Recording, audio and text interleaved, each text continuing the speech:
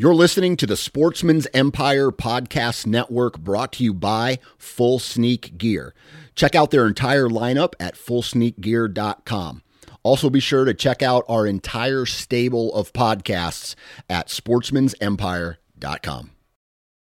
Go Wild is a free social community created for and by hunters. This means that unlike mainstream social media, your trophy pictures won't be censored. They're encouraged.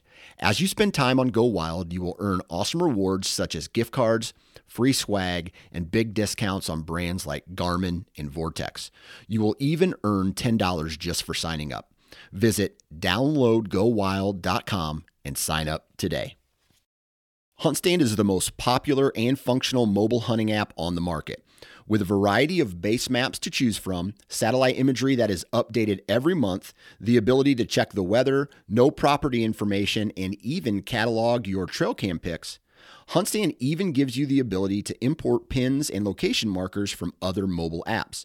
Visit huntstand.com or download wherever you download your apps.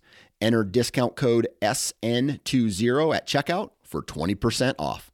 New from Moultrie Mobile, the Feed Hub offers first-of-its-kind cellular connection and control for nearly any spin cast feeder on the market. When used with the Moultrie Mobile app, you can monitor feed and battery levels, run feeders on demand, receive alerts when feeders are clogged, and remotely adjust feeding times. The Feed Hub is ideal for anyone who maintains feeders. Remove the guesswork and save time by planning feeder maintenance before you drive to your hunting property. For more information, visit moultriemobile.com.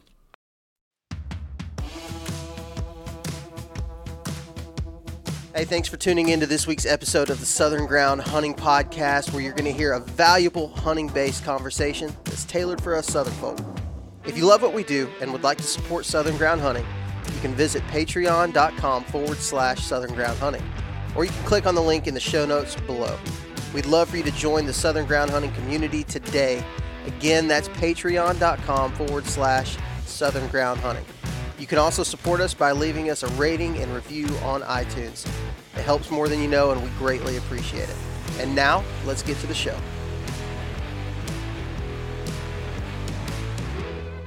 All right, guys. This is the first podcast that we've done since Luke became a pappy.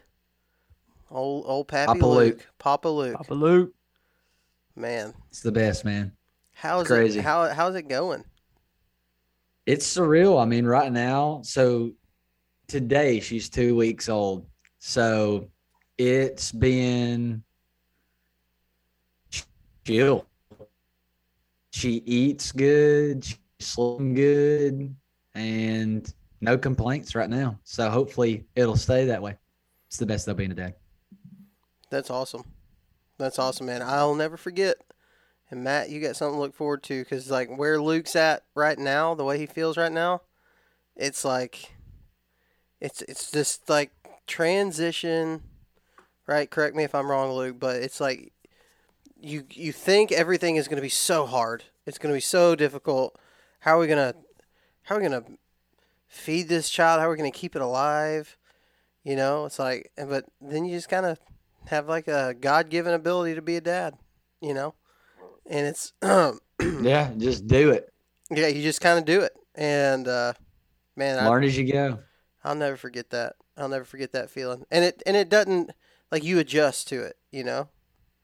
That's kind of the thing that I figured out is like, I thought it was going to be all hard, but my whole body just kind of adjusted to it.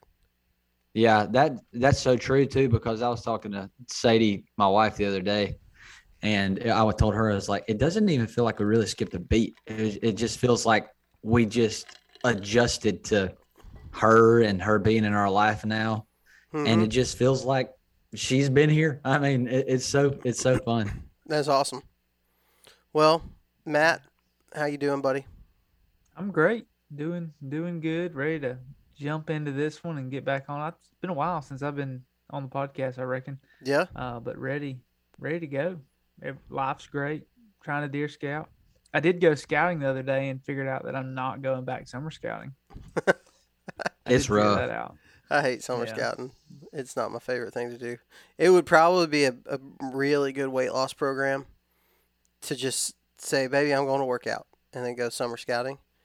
But dude, it's just so freaking hot. I almost don't even like to go shoot for 10 minutes in the heat of the day. Yeah, and with what I do for work, I'm in the woods anyways all the time, sweating and dealing with chiggers. And I mean, I don't want 2 doses of chiggers. You know, that's no fun. Yeah. The chiggers, I'd rather have poison oak than chiggers. Chiggers are terrible.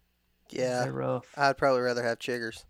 Poison oak gets me like, it gets me bad. Oh, that's right. When Yeah, it you gets almost me. die. You You swelled almost up. die. I'll get tore up by it. We had a fence fall down the other day in our backyard from a storm, and I got there and to clean it all up the other day, and it was just like covered in ivy, in poison ivy.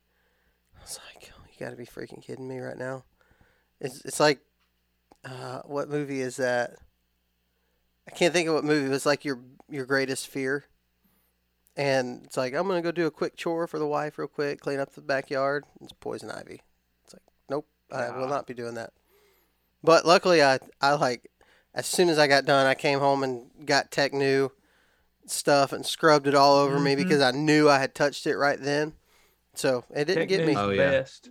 It didn't get me, Yeah, luckily. if you can get that oil off before it establishes itself, you'll be fine. And that technique, if you see like a little spot, if you just, it's basically like if you have grease on your hands, you've got to scrub that stuff off, and that's what that technique has, that grit. It'll really scrub that poison ivy off. So listeners, Yeah. if you don't have any Technu, go get you some Technu. We're not plugging that, but get you some. And listen, that's I a use Dawn's. Dawn dish soap. Yeah, just Dawn's dish soap. That stuff is great, but it dries your skin out. I mean, which is good because it gets the oil off, but Yeah. it's good. I mean, talk about, I wish somebody would have told me a long time ago about Tecnu, because it would have saved me a lot of heartbreak. But today we are going to talk about heartbreak. We're going to talk about, we're getting close into the season. It's close at this point. Tennessee Velvet season starts in what, like 2 months from today? Is it gonna be in August? Is it August this year? End of August, yeah. Usually it's end of I can't August. remember. Like 2 months, around 2 months from now, I'll be deer hunting, which is wild to think about. And I find myself and maybe you guys find yourself here too, like when I listen to hunting podcasts, and I don't just listen to a lot of hunting podcasts, this time of year though, I really enjoy listening to things that are more on the entertaining side, but if they have a level of like, I came away from that with a little bit of knowledge, but it passed my time well. A lot of the tactical stuff, I feel like if I hear it right now, I don't always remember it come the season, like just some of the little things. And so we get into tactics during the summer sometimes, and I feel like we're not doing it due diligence. And so I think maybe some of the things that we've been talking about, some of the things that we've discussed amongst each other, we could hold off on that until, closer to season, whenever it can really have its greatest impact. But for today, it's actually a pretty, I think it's probably relevant to everybody who's been a hunter for any amount of time, and it's those mistakes, right? Like, I don't know about you guys, I make a lot of mistakes. A lot of mistakes in deer hunting. More mistakes than successful That's right. hunts, just that's how you learn. Luke, you didn't say nothing. I guess you're Captain Perfect. Oh no, I'm on the same boat. I'm just listening, I'm kind of just going back down memory lane and starting to tear up of all the mistakes. It's nice to go down memory lane every once in a while. This would be a really cool part for like some like dream music to start playing in the background. We're going to go down memory lane to help people out. So I hope they enjoy. We're going to go down the trauma. Nightmare Alley, I believe is what we're going down. Memory lane is stuff for that we the good things. We're going to go down Nightmare Alley for a little bit, talk about our biggest mistakes that cost us a big buck. Basically a counseling session at this point. Yeah, this is a rough one. The misses, I don't care if I tag out or if I kill a big buck anyways in a state, if I only got one buck tag, those missed opportunities where things just could have been a little bit different, sometimes it's what the deer does, and sometimes it's exactly what you do that makes them leave, or you miss your opportunity. You make a big mistake. Big bucks and big mistakes. They seem to go hand in hand. So here's what I've done. I have asked each of these nice gentlemen, as well as myself, to bring 2 mistakes that are maybe the biggest mistakes that they've made, and we're going to try to pick apart things that you possibly could learn from that. You can tell us, we'll talk about the things that we learned, and then we can maybe talk about some things that the rest of the guys are saying, like, well, have you thought about this? And it could lead to some more conversation in there as well. So, who wants to start? Who wants to start this deal? Matt, I'm looking at you, so I did a duck goose in my mind. Hey, I'll be the goose. Start off with. we may lay an egg, but we'll see. But anyways, no. So I guess this was my second year really hunting public land, really figuring it out. I was in college, still getting a groove on things. Well, I told myself I was going to go out early in summer scout, like we like to do. And I did it, and I found a little area, made a mock scrape, put up a camera, ran into some hogs, had some fun with them, whatever. Well, I put it up there, left it, came back in October, and there's a buck daylighting, like 140-inch 10-point on this national forest. And so I set out that I was going to hunt him. Well, he daylighted like 3 days in a row before the season came in. So went to hunt him on, I think it was opening weekend. I stayed down there and hunted him. No show. Okay. So whatever, I'll hunt him next day. He'll show up. No, doesn't show. So I get in this pattern of me going to hunt him. He doesn't show. I'll leave it for 3 days during the week. He shows up every 3 days, and then I go in to hunt him, and he doesn't show up.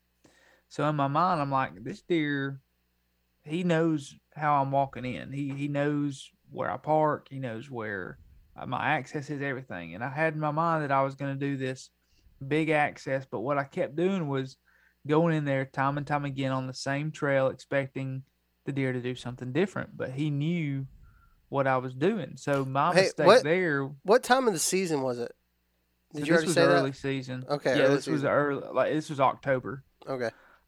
So your leaves are still on the trees. It was a big chestnut oak flat in a swamp, and that's what I left out. This was flatlands, no terrain, and I'm pretty sure he was bedding in that swamp to where I couldn't see him until he saw me and he was gone. But anyways, I stayed in there, hunted him, and disappeared. And actually took my dad in there, and I said, "Hey, we're not shooting anything but this deer. Don't shoot a doe. Don't shoot a 4-point. We're only shooting this deer." And we're sitting there, and I'm like, it's time for him to come out. And then my dad shoots, and I'm like, okay, Daddy killed him. He finally messed up, came from the direction. I put him in a different spot, so I'm down calling, and he shoots his stinking coyote. So he didn't shoot the buck, but from what I learned from that, and y'all can help me out on access, that was my biggest mistake there, was because I was happy with how I was walking in. It was an easy way. It was an easy walk. I walked right beside a swamp, and it was just convenient for me, but it wasn't convenient for me to kill that deer, is what I ended up learning as a whole. And y'all may, experience some of the same stuff with access. So y'all, hit me with your best shot on, you can tell me what you would have done for that, and what I did wrong. Man, I probably have been in that situation more times than I even know, because I don't run trail cameras. I wouldn't know. I could just be going into a spot and saying, like, oh well, crap, ain't no deer in here, and not have that knowledge. Yeah, and I'm not talking like he wasn't coming in at like 6 at night or 2 in the morning. It was like 8 o'clock. He'd come back at 10 o'clock, then he'd come back at 1 o'clock, then come back at 2 o'clock. So he was staying there, very close. But with my knowledge of really hunting deer, I grew up, you just go get in a stand, put out some corn. You're not really scouting for the sign. But now with what I know now, I could kind of manipulate that a little bit better. But there, there I didn't know what was going on. And I mean, when a deer's daylighting in broad daylight and he's that big, you're gonna go in there every chance you can if you're not disciplined enough. Man, that's tough. It's hard to know without knowing, like, if you knew around about where he was bedding at. If I have a deer that's coming through like 3 times a day in October here in Alabama, that's that's really early season movement, and it's hard not to go and hunt him. But also, you got to know that, like, you are literally in his bedroom if he's coming through that many times. That's how, if I were looking at it, that's how I would say it. And say, especially early season, right? Then exactly. Early season's going to be his home. Yeah, he wasn't cruising. Yeah. He wasn't doing none of that. He was literally living somewhere close by, and so I would probably take that, knowing that he's there, knowing that he's living right there somewhere, and say, okay, access is absolutely everything right here, and really try to break it down to, even some of the stuff that we talked about with Tanner Edenfield the other day about figuring out exact bed locations, during the day, if you're going to come in for an evening hunt, to get him coming out of bed, or knowing the exact location of his bedding if you're going to go and hunt him in the morning and try to beat him back to bed, which is really difficult to do that time of the season as well. Yeah. And does were using the area. They had no problem with it. And this was also, let me see. It was also a big oak flat. It was an oak flat that butted up to a swamp. So that swamp had high stem count, and he could look from that swamp into that oak flat. And it also makes me think, was there a safe way to access that without him seeing you when you have to walk through that open oak flat? Was he just sitting there scanning that, 40 yards into that thicket, looking out? I was very puzzled by what approach I really needed to do on that. Mm-hmm. Yeah. I mean, I go back to, like, Mike Perry talking about early season stuff and really getting on the fringes of the core areas. That way you're not, you may not get a shot at him. Honestly, he may not make it to you by the time while the sun's still up, or he may be back to his bedding area. He may be closer to his bed in the mornings than just on the fringes of those areas. But man, those are the tough ones. Those early season daylight movers that are kind of in bulletproof location. But I was saying, like, going back to Tanner Edenfield, the way he kind of does it, even though he's using bait piles, you could still potentially do this in this area, is like you're getting good daylight movement of him, kind of spread out from that point, and put 5 cameras around in a circle, figure out which direction he's going from there, then kind of keep doing that until you can absolutely pinpoint where he's at. Right. That would help you with your access for sure. Definitely. And that goes back to, I didn't really know what I was, Yeah. Do your homework. I didn't really know what I was doing. I'd love to do that over again. Love to try to kill that deer, because I think the next year I graduated and from college, so I wasn't able to hunt anymore there. But I went anyways, and I put a camera up because my wife at the time was still in school. And I was like, man, this deer, hopefully he made it. I'll be down here a couple weekends to hunt him. And I never got another picture of him again or nothing. So it was interesting. But I did kill a 7-point in that place. I walked in on a windy day and killed a pig and a 7-point in the same day. So it was pretty neat. That's awesome.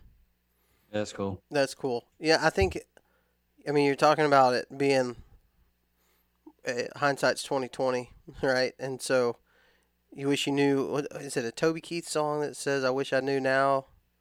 What is it? I can't remember. It's like I wish I would have known then. Yeah, or something like that. I can't remember how the song actually goes, but it's definitely true in this scenario. It's like, I think of all the cool opportunities that I had growing up and the cool places that we got to hunt when I didn't know what the crap, me and Dad didn't know what the crap we were doing. And I'm like, man, I'd do anything to go back and hunt that place because we actually know what we're doing now. Be fun for sure. Yeah. Hey guys, as most of you know, censorship for hunters and anglers is completely out of control. So we've partnered with the social media platform Go Wild to combat the mainstream social media censorship. Go Wild was built by outdoorsmen and women just like you. Go Wild is a free social community. Not only are your photos not censored, they're actually encouraged on Go Wild. They give you points for things like sharing your trophies, gear reviews, and inviting other friends. As you earn points, you unlock awesome rewards too, like gift cards, free stuff like knives, huge discounts on brands like Garmin and Vortex, and so much more. And if you create a free account, you can unlock $10 just for trying it out. Visit GoWild.com to get started. 6 Day Grind Coffee Co. is made for people like you, the ones out there grinding to reach your goals every single day. Whether it's the 3 a.m. wake-up calls to get into the woods or just getting through your workday, a good cup of high-quality coffee to start your day is imperative. When you buy from 6 Day Grind, you not only get a great bag of premium roasted coffee, you also have the opportunity to support conservation through their Coffee for Your Cause program, where 10% of your purchase goes to the conservation organization of your choice. Check out 6daygrindcoffeeco.com today. That's the word 6 followed by daygrindcoffeeco.com. All right, Luke. So that one's a pretty bad. It's not terrible though, because it's not like you. Yeah. It's not like you saw him and missed him or anything never like saw that. him. Yeah. Access is a big one. All right. So one of my mistakes is, I feel like this is going to relate to a lot of people, is hunting spots that I was unsure about most of the time and how it cost me time and getting opportunities when I needed to scout more and piece more of the puzzle together. So I had a bad habit of wanting to hunt the pretty woods and wanting to hunt the spots where I thought deer were going to be. And I would get up in a stand, and a lot of it was just, I say a lot of it was luck if I killed a deer, because I couldn't tell you why I killed the deer. And so in a particular place, I was hunting on public. It was, I killed 2 bucks on this piece of public 2 years in a row. Me and my buddy actually doubled up, and I could not tell you why there was deer in this area because I didn't know. But I was sitting in the tree going, man, this spot is beautiful. But I would sit up in the tree and I would go, man, I just don't really know. I just don't really know if I'm going to see anything. And just like second guessing myself, maybe I should go down and go find another place. Maybe I should do this. Maybe I should do that. And I didn't know how to piece the puzzle together and figure out how to really start with sign and then go from there, or maybe e-scouting and then go check the place out. And so it was a struggle for me to really figure out, okay, if I'm in a stand, and I was actually listening to, I think it was Mike Perry too. Maybe it was him on the podcast I was listening to. I think it's White Cat Outdoors or something that he was just on. And anyway, I think it was Mike Perry. He was talking about just going with your gut feeling. If you're in a stand and you're second guessing yourself on why you're in that stand and if you're going to see something, he's like, then I'm doing something wrong. He said, if I'm going to hunt, he's like, I've got reasons that I could tell you off the bat of why I'm in this spot, why I think I'm going to see deer, and why I think I'm going to kill a deer. And if I don't feel good about it and it's not the right setup, he's like, I'm not even hunting that spot because it's just wasting my time when I could be figuring out how to locate a specific buck or specific deer and try to get on something that I'm going to be able to go into and set up on and be successful. Man, I learned that lesson. I did that a lot the last 2 seasons. Like, I'm going to literally walk around and scout until I find something, especially if I'm in a new place. If I'm in like another state or something, I'm when you have like limited time to scout. I'm going to spend time scouting until I find something that I am 100% just overjoyed with. Now, that doesn't mean I might set up, if I've got an hour left at daylight and it's like, okay, I've pretty much seen this whole area, I might set up on the ground somewhere and hunt a spot. But most of the time I'm going to scout until I find something that it's just perfect. Something that's not going to make me second guess myself. Even then, though, I still second guess myself. I don't know that you can Oh yeah. help that. That's me. I mean, I have trouble just picking a tree. Say I'm in a great spot, I have trouble just picking a tree. I'm like, well, I can't hunt in here. But Luke, that's a very good point on the pretty woods. And hey, this looks good, like a deer. This looks like a deer should walk through here on a TV show or in a magazine. Like, this is what I've seen. But really digging deep and finding that fresh sign. And sometimes you can find fresh sign in the pretty woods, but that that's only done at nighttime. And that really just takes trial and error to learn that and see. But you did have success in these areas, but you're saying that you didn't understand really why. Is that kind of what I took from it? Yeah. Okay. And so what's, I would say the difference between then and now is, and I know we all get lucky, and a lot of it, I mean, really comes down to, okay, we can only do so much, then the deer's going to do what he's going to do, or she, whatever, is I want to be able, like I've got a spot right now, spots that I've got cameras out on public. I have those there, and I can tell you why they're there. I have those spots picked out that I e-scouted, and I can tell you why I looked at those on the maps. I can tell you why I'm going to access it the way I'm going to access it. And if I kill a deer, I'm going to be able to tell you, hey, this is why I think I'm going to be able to kill a deer, because all of these different things line up the way that I think it should line up. And from what I've learned. And again, the cool thing about it is I'm able to, I would go by a spot like what you said, Matt, and just go, man, this spot looks good. Now, those same spots, I'll just drive by and go, not even wasting my time. And here's why. Not even going to go there. And here's why. And so it's just really, even more so than killing a deer, I want to be able to beat them in the sense of, I killed this deer because I outsmarted him and knew this is why I was going to kill this deer, and be able to get all of my ducks in a row and do that. And then if it doesn't work, then learn from it and change it up. Yeah. One quick thing to go on top of that. I know you've been putting out a lot of videos on your channel lately, based on postseason scouting and preseason scouting. Have you figured out the difference in scouting for deer versus scouting for big bucks? I've learned that those are kind of two things in themselves. Just didn't know if you've dove into that to really, tell us kind of how you're doing that. You're muted. There we go. I was muted. Sorry about that. Yeah. So there's a few different things. So like in this particular spot that I was talking about, eat up with deer tracks. But the reason why I wanted to kind of continue in that spot is because I found one or two really big tracks. And like, I know that that's just a buck. I know that that's a good sized buck. And so after I found the sign that I was kind of looking for, I started to kind of go where on the maps I've heard of, like the hubs, and I've heard of like, okay, this is where X marks the spot. This is where I feel like bedding is, and go look at it. This is where bedding is going to be, coming off of bedding down into a creek system, looking and see if I can find that other or another big track.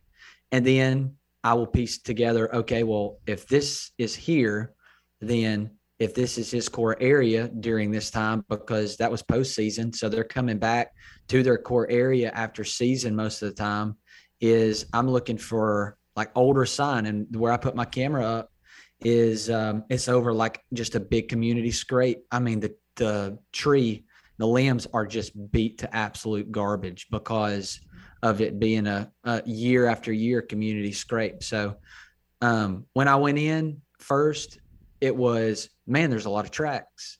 But like what you said, I'm looking for that particular setup where this is going to be me seeing deer, or this is going to be me seeing, bucks that I feel like is going to be in the area.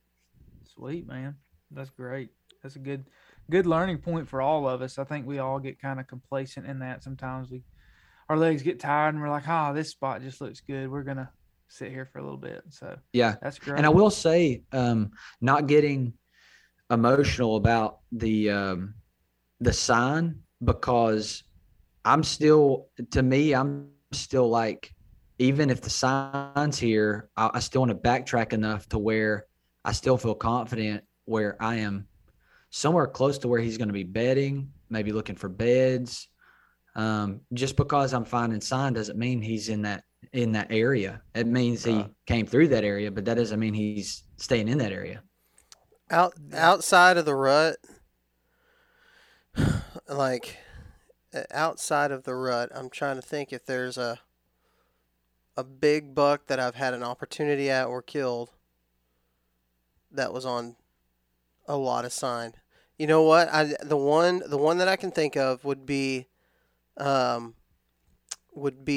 in on that hunting club that I hunted with my buddy Aaron 2 years ago. Yeah. And it wasn't like it was just tore up with sign, but there were fresh rubs, and it was October, so it was super early. Their rut in that county was like January, so it was super early season. Bucks weren't even thinking about does, and I was able to find his core area from finding rubs, so it wasn't just tore up. But there was some good buck sign in there, but most of the time, most of the early season deer bucks that I see are going to be in places with like little to no sign. It'll be close by. There's going to be like larger populations of deer pretty close, but they're always kind of off in this kind of world of their own most of the time. Yeah, It faint trail or secluded, stuff like that. And that's just stuff that I think over time, well, I know over time, and that's why, it's like trial and error, like we were saying, is being able to just go out and look for those things and just continue to learn what you're seeing and I guarantee you this, in big woods, outside of like early season Kentucky and early season Tennessee on ag land, like in big woods early season, if I see a buck, most of the time, he's the only deer that I've seen. Like if I go out to spots and I see 15 does in October, I'm like pretty confident I'm probably not going to see a buck that I want to shoot. That's been my story. It seems I don't even know how we necessarily got on that. That was kind of a little bonus episode within itself. We're gonna pass it. You want to pass it? Yeah. You want to take it on, Parker? Yeah. So, my first one. So I've got specific mistakes, right? You guys are like making yourself sound really good, like. Just these are just things that we learn and all this stuff. I got one coming.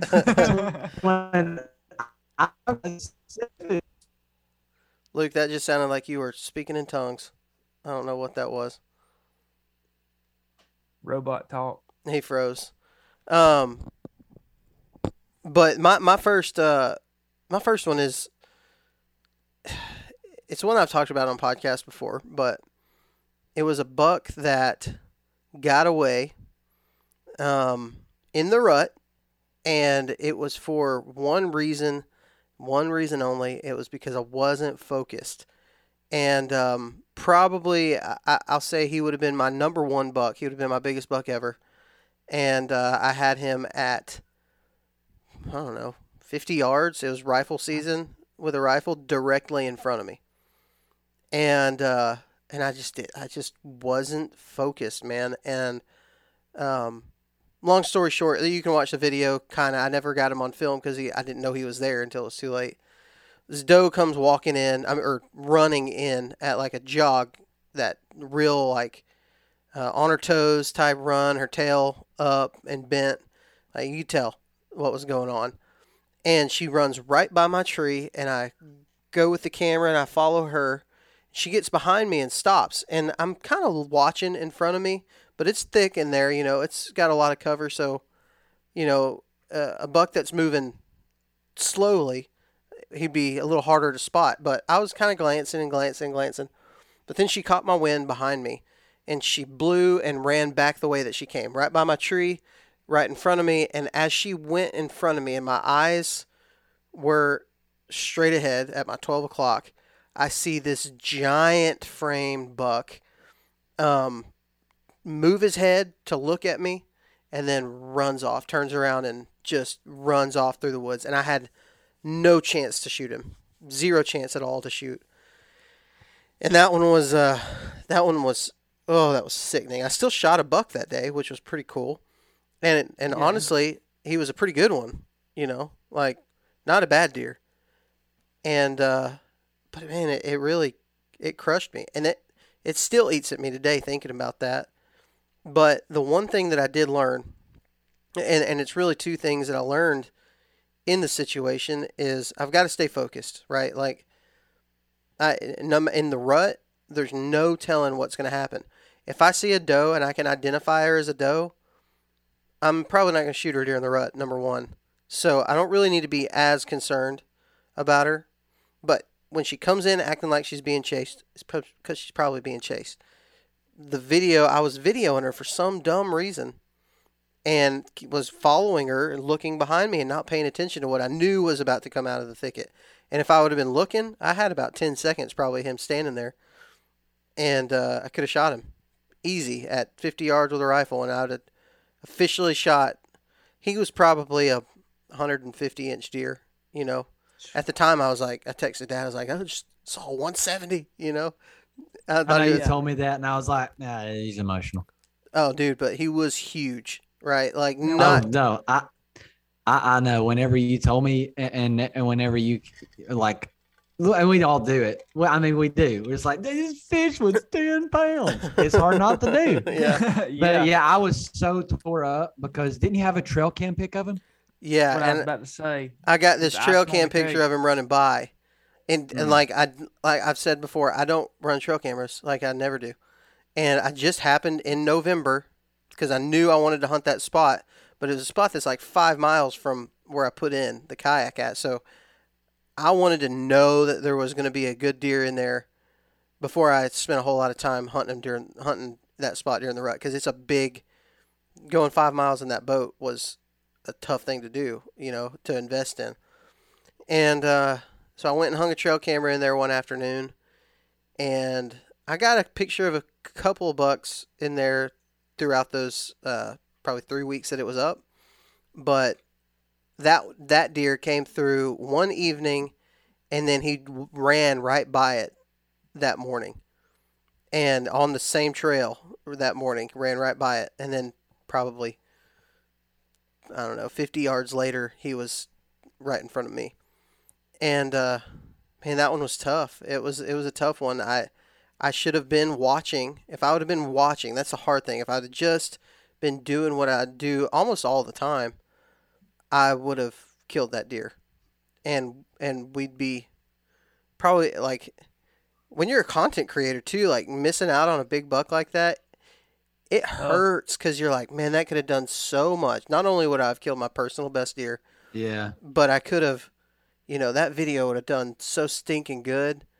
Like, just so many things that come over you when you miss an opportunity like that. And the bad thing is that it happens. It's going to happen to every single person who spends a lot of time.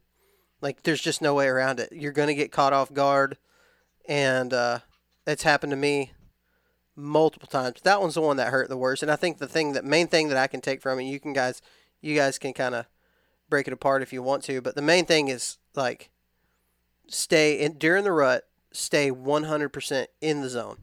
As hard as it is, all day sits, all that stuff. I mean, you're grinding hard during the rut, but you got to stay in the zone. Yeah. Most of the time, I find that things happen when you least expect them, and that's when you're caught off guard, caught with your pants down, whatever you want to say, and you can't really do nothing about it. Now, Parker, my question to you would be: now that morning, had you seen deer before these 2 deer? Or were these the first 2 you had seen that day?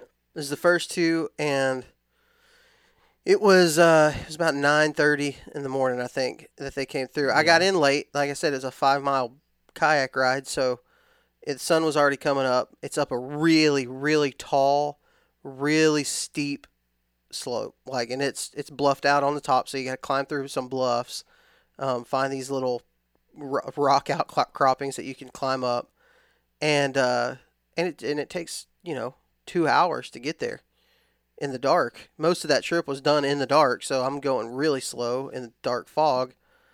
And then, I think I started paddling that day at like 4 a.m.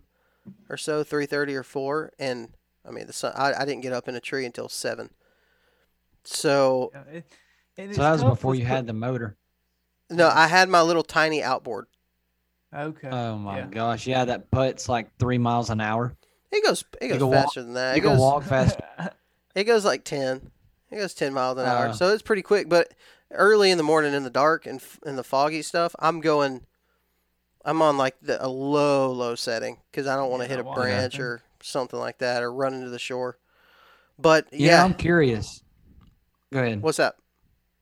I was just saying, I'm curious how many deer have walked by people, us included, while we were on our phones. There's no telling. Or that same situation that you just described, Parker. I guarantee somebody's listening right now. The same thing happened, and they were on their phone. I've had that happen where I was like, deer come out, and I'm like, my phone is in my hand. I'm frozen solid. Where it's like me putting my phone back in my pocket and drops or something. The worst. I'm embarrassed to tell you how many second angle cameras shots that I have that I don't put in the video. I make it look like I'm like looking around, and I'm on top of my game. But really, hey, we all do it. The actual second angle is me looking at my phone and then looking up and freezing and be like, oh crap. And then I'm putting my phone in my pocket every single time. Like, it's hard not to do that. Here they come. I mean, that's so funny. It happens to me so much that I've developed a nice little system for when it happens. Like an easy way, an easy pocket to stick my phone in on my pack where I can just throw it and go and get ready. Mm-hmm. Like, yep. Yeah, that's embarrassing. But golly, everybody's listening to this be like, what a goon. Yeah. But they've done it the same thing. I was about to say, we really hit it in the feels because people are thinking, I've had that happen so many times. It does happen.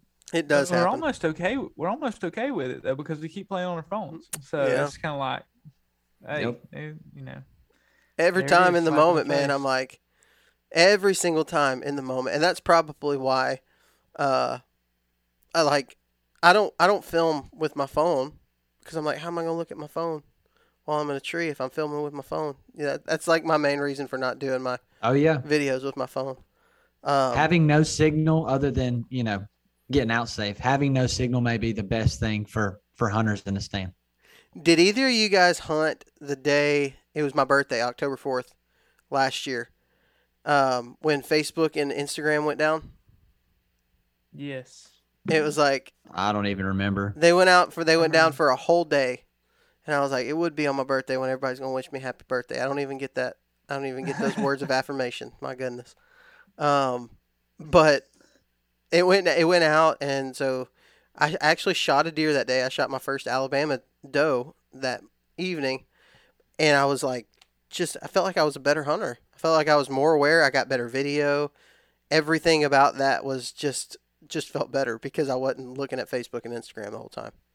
God, that sucks, doesn't it? And everybody does that. It's like you need a designated flip phone to just take in the woods. Mm-hmm. Like a little June bug or something. Do you want to know more about saddle hunting? Well, you can go to tetherednation.com for all your saddle hunting needs. Tethered is for saddle hunters, by saddle hunters, and they're redefining ultralight hunting.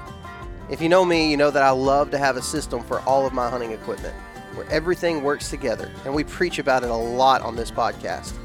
When you buy from Tethered, you can rest easy knowing that all your gear is designed to work together as a system. Saddles, platforms, ropes, climbing sticks, and a ton of other great gear just for saddle hunting can be found by visiting tetherednation.com today. That's tetherednation.com. Check them out. All right, Matt. GPS. Matt, I want to know you. I shared my big buck missed opportunity. I want to hear yours. Yeah, so kind of the same. Not the same story. Same place. Same time in my life where I was going in college. We're getting ready for the season, shooting our bows, getting ready, and I'm like out there with the guys, and everybody's shooting 70 pounds, and I'm like, I'm gonna shoot 70 pounds. Like this is what we're gonna do. So crank the bow up, practice with it a little bit. It's opening day. Skip class, get out there to go hunting. You get up in the stand, you pull back, you do your draw, you check everything out, make sure you're good to go. Well, I'm just doing my thing. It's getting a little later, about 9:00, and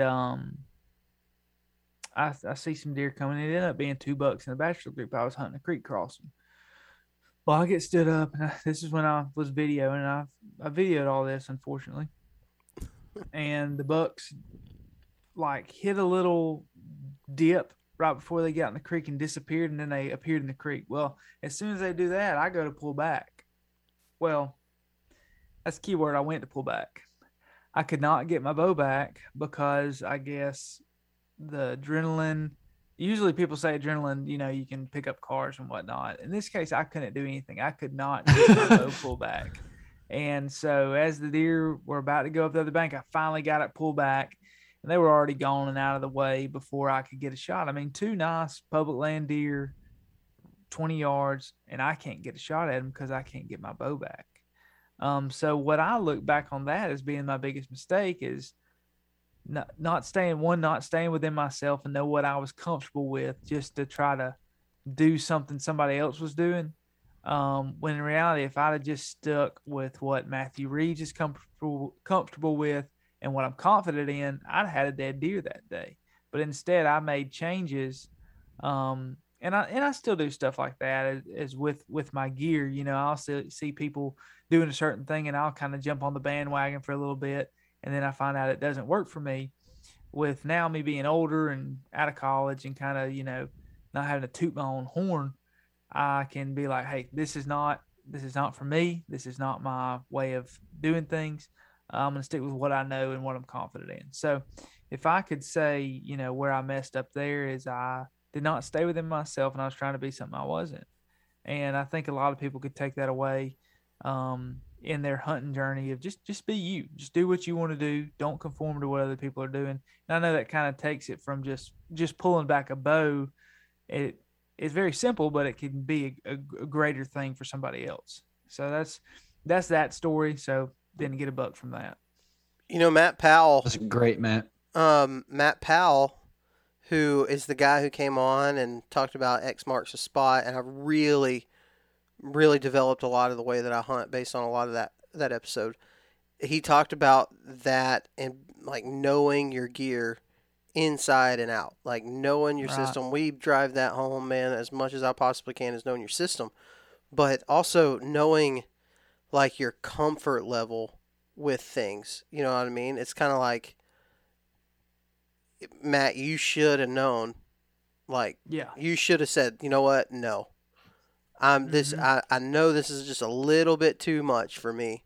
Even practicing, I can get it back practicing, but man, I don't know. And man, I can't tell you how many of those type of things you wanna follow. It's like people who do the heavy arrow deal, but they don't really do it. They don't go all in. It's kind of one of those things. It's like, you better go all in, otherwise it's gonna hurt you more than it's gonna help you. And see, I'm tinkering with that right now, so that may, hope that doesn't come back to haunt me. But I think got to figure it out. Heavy arrow like Drew, or less than that? Nobody's heavy arrow like Drew, man. I'm not shooting 1,000 grains. We're going what's 30 pounds.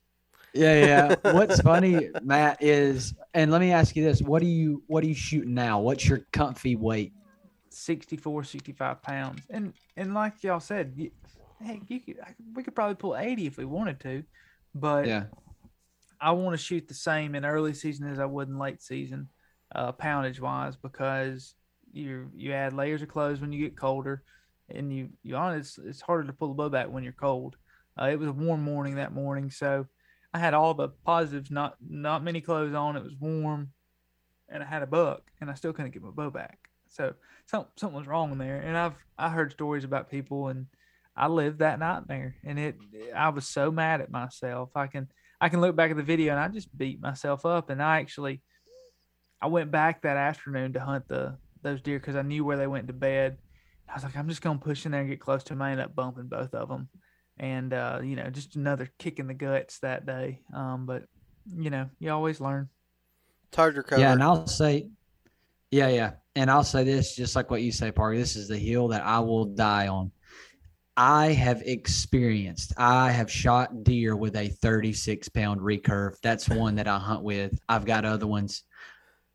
What's so funny, Parker? I thought you were just going to go off on a Drew defense. He's passionate. No, I'm not defending Drew. No. Listen, I have shot deer with 36-pound recurve with the right setup. Okay, right broadhead, right arrow, the right setup. I don't care, with like what you were saying. Whatever you're comfy with, you can make the setup to what fits you and what makes you comfortable. Obviously, it's got to be within the legal aspects of things, and be able to go out and kill a deer with it. If you're comfy with it, you practice with it, and you do it. Just like what you said, Matt, and I think you hit the nail on the head. You have got to take time to practice in order to figure out what you're going to be comfy with. Take time to practice with your gear on, doing the same steps and the movements that you're going to be doing in the stand, because that's just going to prep you even more for when when it actually happens. Right. Yeah, I think too many people, their opening day is dress rehearsal. They don't treat it like it's so true, like man. It's a hunt, And I get there's a lot of people who aren't. They have other priorities. They're doing other things. They don't have the time. Maybe they work, every hour of daylight, and they just can't go do that kind of stuff. I get it, but to be the most effective hunter, I think you've got to do that. You've got to learn your system. But one thing that Luke, I'm trying to transition us into your next one. If I am I right on your next one? Is it the one we were originally talking about? About the girlfriend? Luke? Yes. Oh yeah. Yes. Hello. Well, you're kind of fuzzy breaking up, but yes. Sorry. You're good.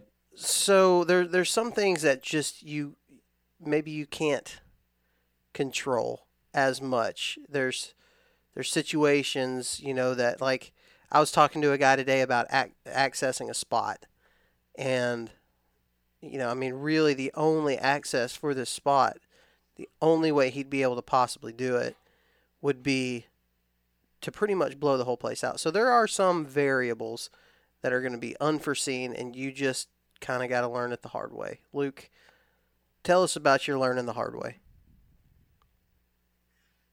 Okay. Do you guys want to know what has cost me some big bucks? I do. Yes, I would yes, love. we do. I would love to know, Luke. Would y'all like to know my second mistake of what's cost me big bucks? Let me tell you what's cost me big bucks. And this may step on some toes. This may step on some women's toes if women are listening. But I need everybody to hear me out, because this is my experience. Girlfriends have cost me big bucks. My wife has cost me a big buck. All right. Here, and people hear this. And here's let me start where I've been. All right. So we all get in a relationship, and we're all hunters, and we get in a relationship, and the girl, I want to go hunting. Maybe she's never been hunting, and we'll get into the grounds of when I think, okay, hey, this is okay if this is in place. But we all have that experience of, I want to go hunting and I want to kill a deer. Most of us will go, okay, well, we can go hunting, you can kill a deer, but they may go, but I want to kill a big one. Our first thought and reaction as hunters is probably going to be, probably not going to kill a big one, because you haven't really put the time in. Well, I was too nice and didn't stick with that motto that I should have stuck with. So girlfriend number one, there's two, and then my wife that come to mind. Girlfriend number one, first time she had ever gone hunting. And my God, that I've ever been in my entire life. It was on private land. We got an invite from a guy that's a well-known friend or a well-known guy, like, and or kind of in our area. And he just asked, "Hey, you want to go hunting?" I was like, "Yeah, my girlfriend wants to kill a deer." He's like, "Well, there's going to be bucks here. Like, you're going to see a buck. You just need to know who's going to shoot it." And so I just decided, you know what? I'm going to let her shoot this buck. 9 Point ended up walking out. She shot the buck. It was great. I was so happy. And then we broke up. I remember thinking, God, why? Why did I let her shoot that buck? Because now it's not on my wall. It's probably not even on her wall. It's probably in the trash somewhere. But the thing is, It's great. Memory's great. Second girlfriend could not get the deer in the scope. 8 Point. We watched it do a scrape. We watched it rub on a tree. It was picture perfect broadside, 150 yards. I'm praying to God in heaven, please God, let her get this in the scope to shoot this buck. It ends up walking away and ends up walking towards my friend that they were set up. It's him, his girlfriend set up. Guess who shot it? Him, not her. And he killed it. And so that's $2 now. Okay, $2. Fast forward to my lovely wife, Sadie. I tagged out. Let's see. I tagged out 2 years ago before December. And again, this is kind of on me too. But I tagged out before December 2 years ago, and Sadie and I were hunting, and she was like, "I want to kill a big buck." I was like, "Okay." Big buck walked out. Could not make this happen.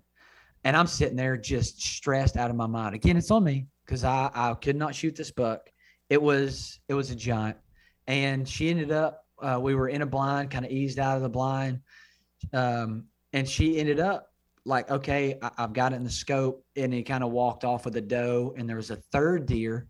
And we got mixed up on which deer it was. And she shot. We get up to the deer, and it was a spike. He had disappeared, and she shot the wrong deer. Now, I say all this to say, and if people are mad, I apologize. I say all this to say, if, and y'all may agree or disagree, if the girl or whoever you're dating, or if you're married, wants to put in the time to kill deer, I am all for it.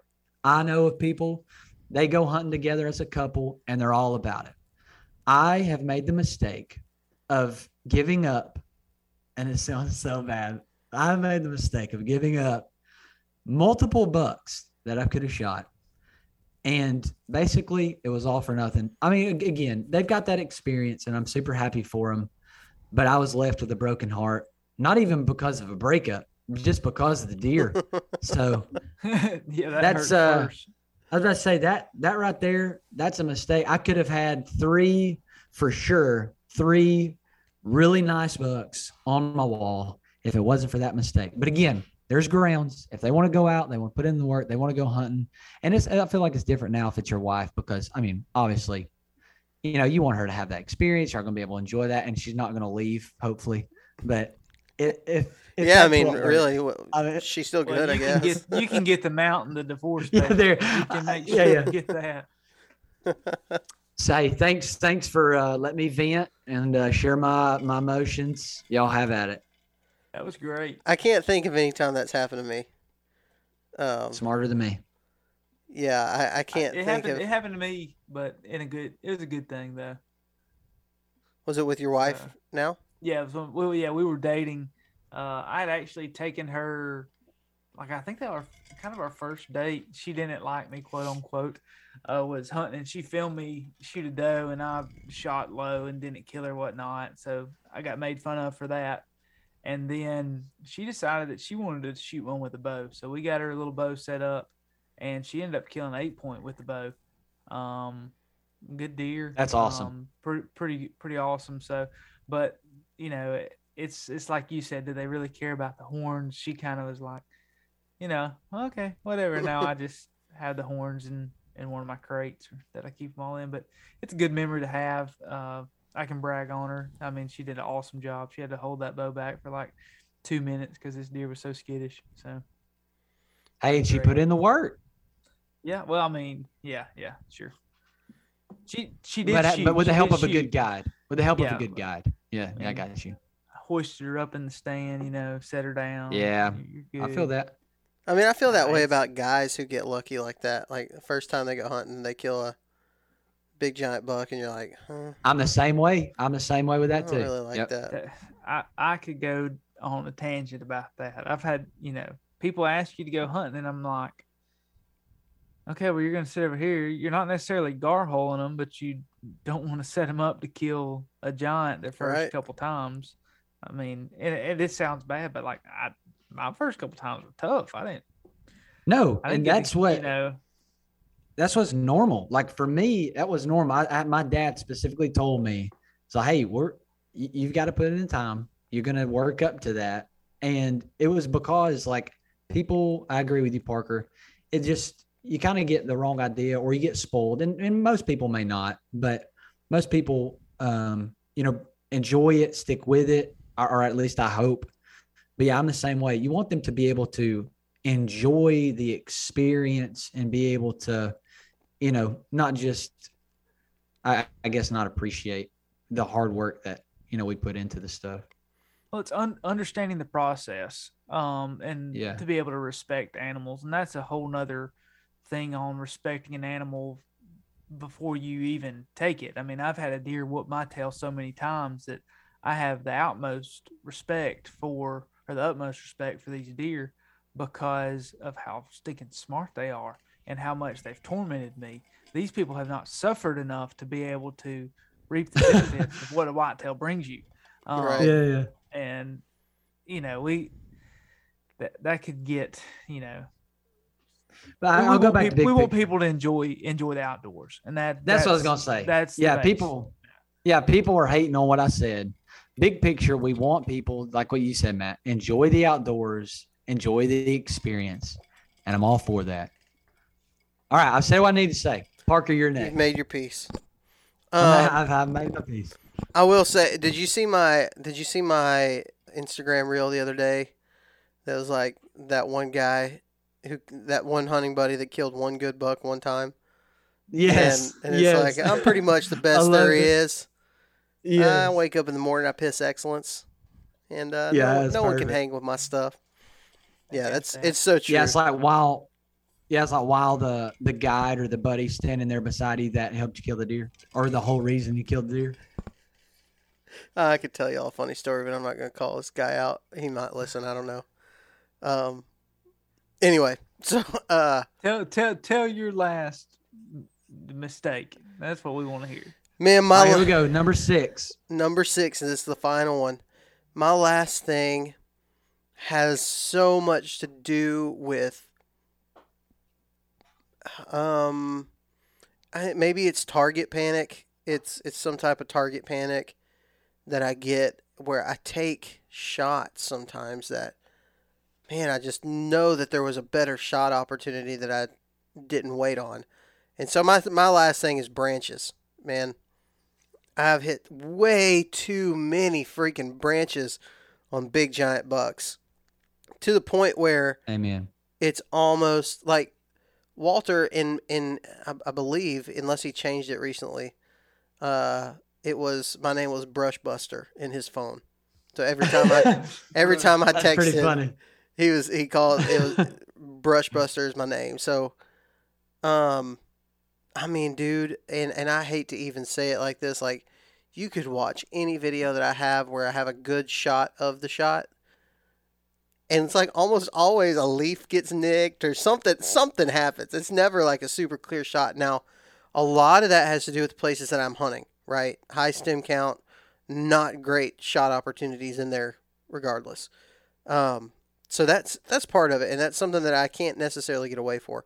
But there's some of them, man, where I'm like, dude, if you would have just waited just a few minutes, right, or a few seconds, you just took a shot, and it's like where I get drawn back, and I'm already drawn back, and I just panic and shoot, right? Like, even though I know in my mind it's not. And so I can think of two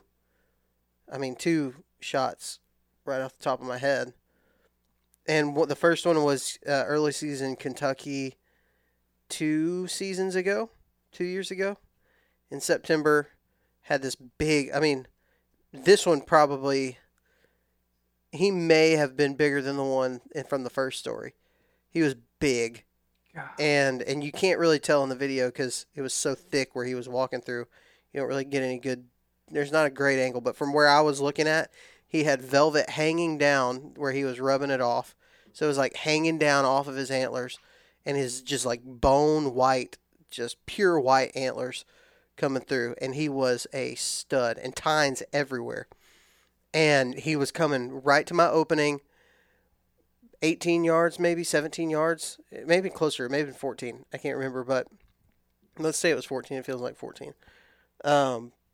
He's about to walk right through there at 14 yards. It's about to be a chip shot. As long as I'm in the right direction, I'm going to kill this deer, right? Man, there was a vine that was coming down probably only about 5 feet in front of me. So it was kind of like, it was in my near vision, right? I was focused on the stuff around where he was at. I wasn't even looking at this stuff that's right here next to me. And this ends up being my biggest enemy in these situations, is those type of like close, like where you're not looking at everything, the full shot. So I missed that deer. It hit a limb, hit that vine, and I mean completely deflected the arrow like 10 feet behind his butt. And I was like, dude, I was so sick about that. And right there, you're like, I will never do that again. I will not freebase cocaine. Like, you're like, I ain't gonna do it. And then, well, unless another big old buck comes out, I don't know if I'm gonna be able to get another shot at him.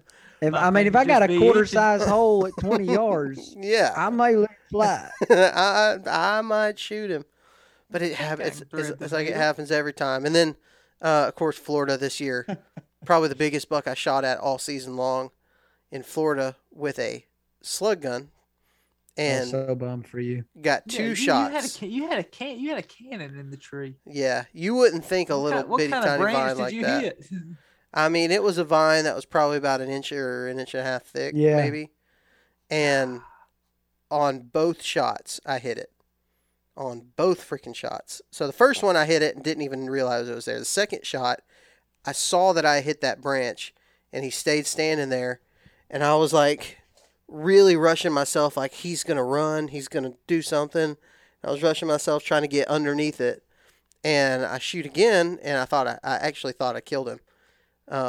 Until we didn't find him, and I watched the 360 video the next day, and I could see I hit that same stupid branch again, like in the exact same spot. At least you were consistent. Yeah, I was shooting groups, but it sucked. And man, I mean, even not those are the two biggest bucks I've probably lost that way, but I have not hit a lot of deer because I shot in a scenario that wasn't ideal.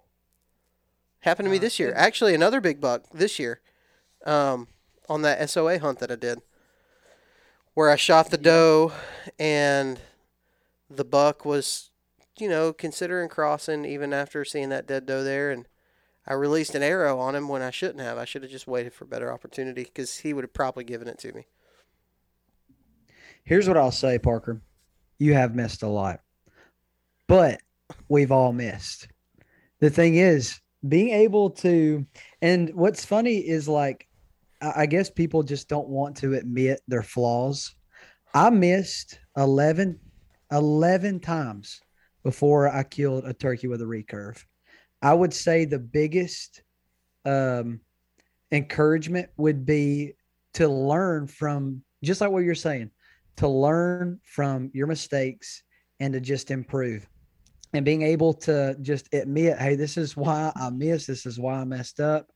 It is so hard to do because you don't want, especially, us being, kind of in the YouTube world and on social media, the thought of people thinking that we suck, it sucks to think about. You know what I mean? It's like, well, you don't want people to think this or think that, but it happens to everybody. We all mess up. We all make mistakes when it comes to that. But learning from those mistakes is what makes us a better hunter if we, figure out what happened.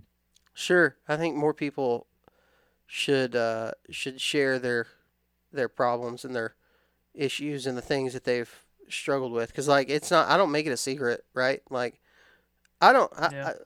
in ratio, I probably miss about as much as everybody else. I shoot a lot, and I kill a lot of deer.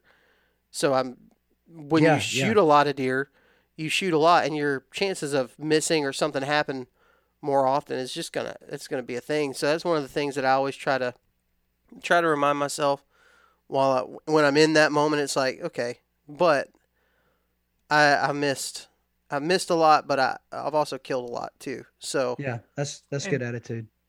And Parker, I think this goes a lot back on like the areas you hunt. I say this when I'm fishing: if I'm not getting hung up, I'm not catching fish because I'm not fishing where the fish are. Mm-hmm. You're in these thickets where the deer are living, and just like we referenced in Luke's, one of his mistakes was hunting open woods. If you're hunting open woods, you're not hitting any vines because it's open woods.